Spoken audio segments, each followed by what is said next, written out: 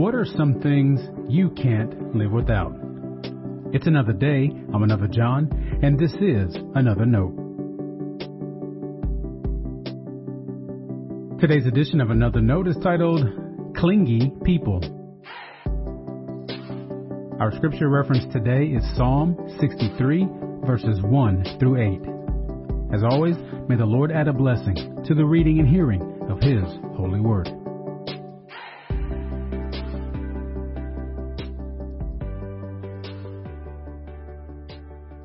O God, you are my God. I seek you.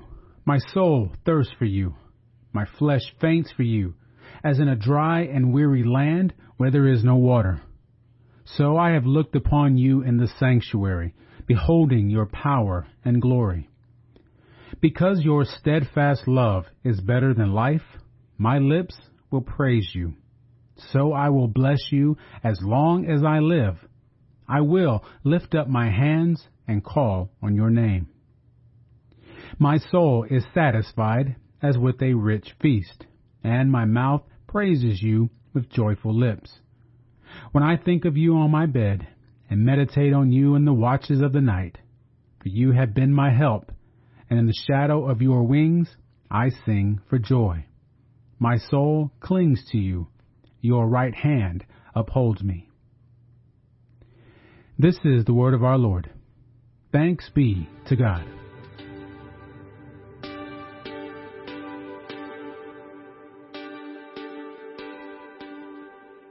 There are more than 800 wilderness areas in the United States.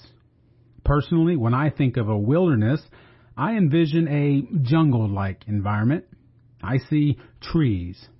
And I'm sure many, if not most, of our wildernesses have lots of trees. The biblical wilderness, though, is different. More often than not, the wilderness is a desert. Vegetation is scarce and not at all like the jungle in my mind.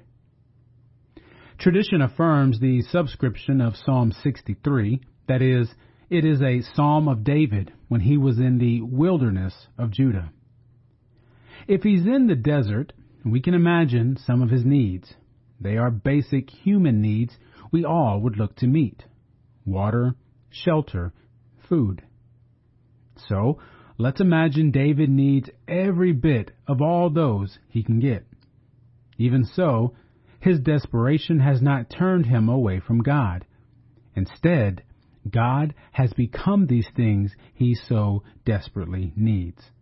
His soul thirsts for God. He remembers God's presence in God's house, and God's goodness has satisfied his soul's hunger. I imagine most of us would celebrate David's conviction. It makes for great worship music, as the psalm has been for generations. It's an easy, what I call, amener.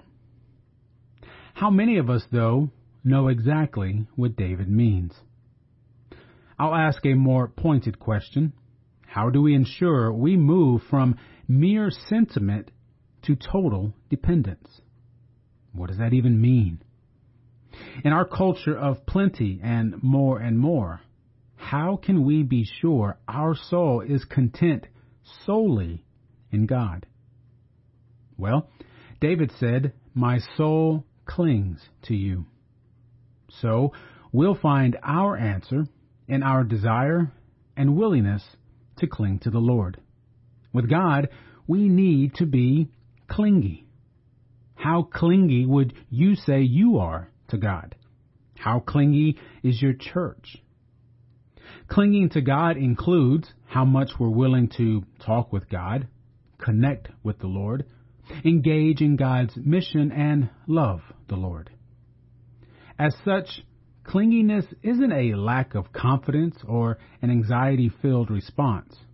Rather, like Jesus reminded us, it's the full assurance that as we seek God first, all our needs are added to us. Stay blessed.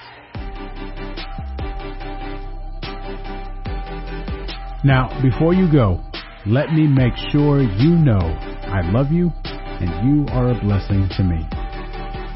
Thanks for listening to Another Note. I hope it helps you live a life worthy of the calling you have received. Let me know if I can pray with you and help us reach others by sharing today's devotional or leaving a review wherever you listen as a podcast. And finally, make sure to check out the website at anotherjohn.com. God be with you.